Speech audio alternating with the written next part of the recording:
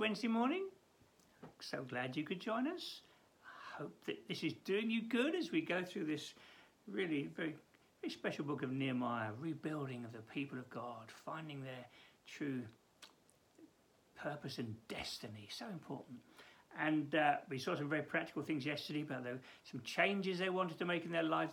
God had stirred their hearts, warmed their hearts, brought them to their knees, and there was this wonderful response. That's true repentance. God speaking, warming our hearts such that, Lord, what must I do? Show me how I can respond to you and your grace and kindness towards me. So we're halfway through chapter 10. We're down to verse 38, and we'll pray and see what the Lord has for us this morning. Lord, thank you so much. Thank you so much that you care about every detail of our lives. You want us to lean on you. You want us to trust you more. And we can be so slow to lean on you and trust you. But I pray that you will help us in this respect, Lord, at this time. Come, Holy Spirit, and help us to trust you more in our lives. In Jesus' name. Amen. Well, we saw these dear people wanting to put the Lord first in their lives with their marriages and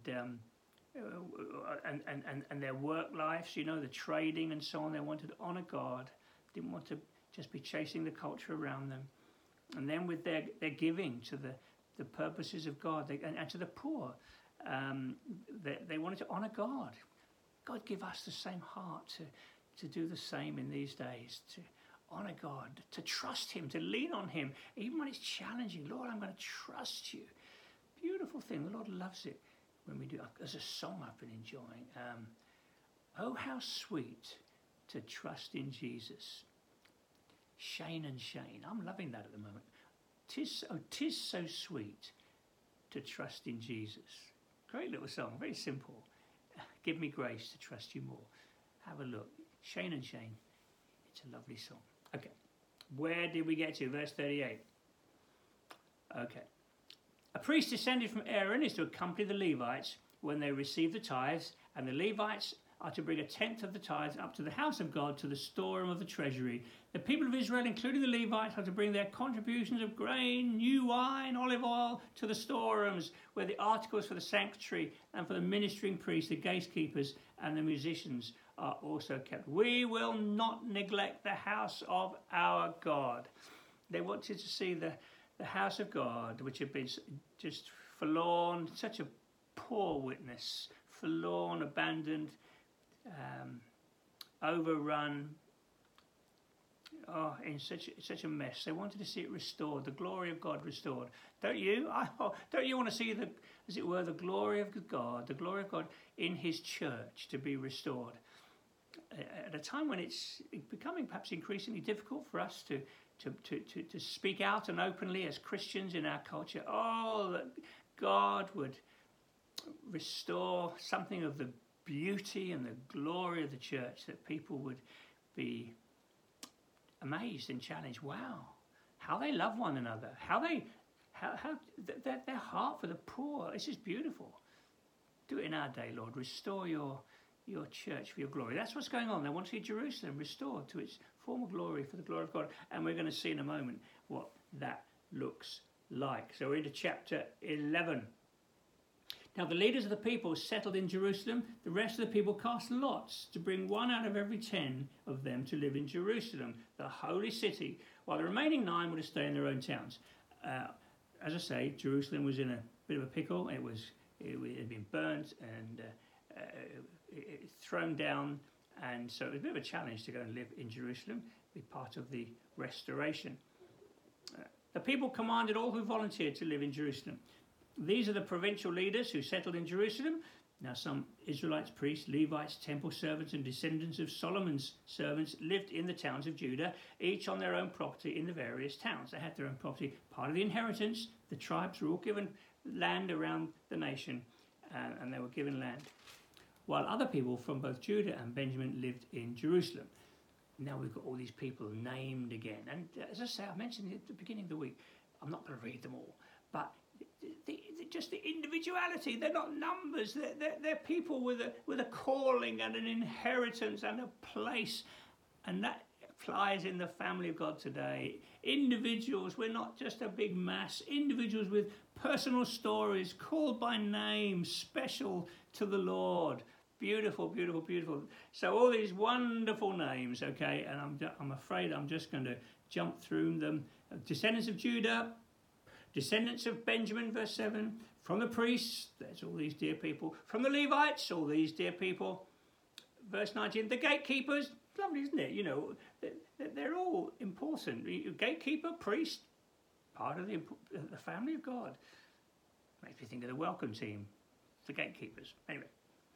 The rest of the, verse 30, the rest of the Israelites with the priests and Levites were in all the towns of Judah, each on their own ancestral property. There you are, the land they've been given when they came into the promised land. This is your inheritance, because we've got an eternal inheritance in our land of promise. Lovely little pictures here throughout the Old Testament of what it means to belong to the Lord. Okay, where did I get to? And verse 20. Verse 21, the temple servants lived on the hill of Ophel and Ziha and Gishpa. Ziha and Gishpa were in charge of them.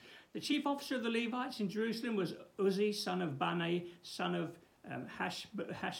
Hashabiah, son of this other chap, and blah, blah, blah. And then look at this.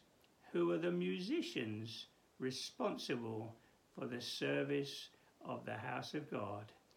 The musicians were under the king's orders, which regulated their daily activity. We're going to see more about the musicians. You see, this is the glory of God. We're going to see in a while that Jerusalem just rang with music, with praise. Isn't that lovely? Very precious. It's not just getting the city spick and span. It's getting the city declaring the glory of God, and that's the same for the church. You know, we're here to declare the glory of God. I hope you love worship. I hope you love coming together and lifting your voice. I've said so many times, worship is a lifeline. You know, when I challenge you. If you wake up in the morning feeling really naff, go in a room on your own, close the door, and sing out the glory of God. See if it doesn't lift your heart, do you good. So there we are, the musicians responsible for the service of the house of God under the king's orders.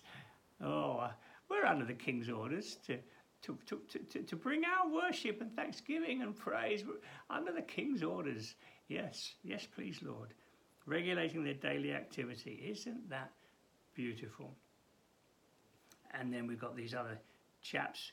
Descendants of Zerah, son of Judah, was the king's agent in all affairs relating to the people.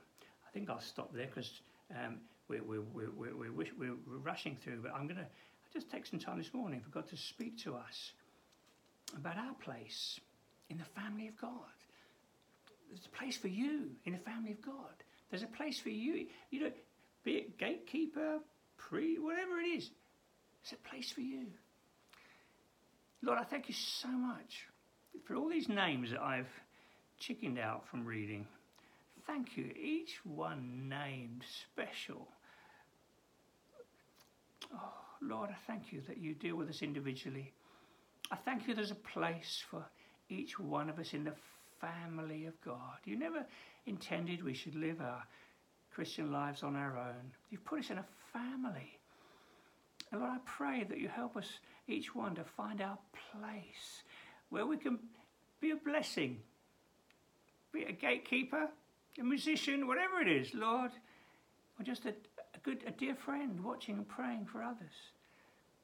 Lord, I pray you help us to know our place, to find and know our place in the family of God, that we would have the joy of being part of this wonderful, wonderful expression of your glory, the church. So please, Lord, go with us today, wherever we go, I pray. And may we, each of us, have a sense today of our uniqueness, our specialness before you. In the name of Jesus, I ask it. Amen. Bless you.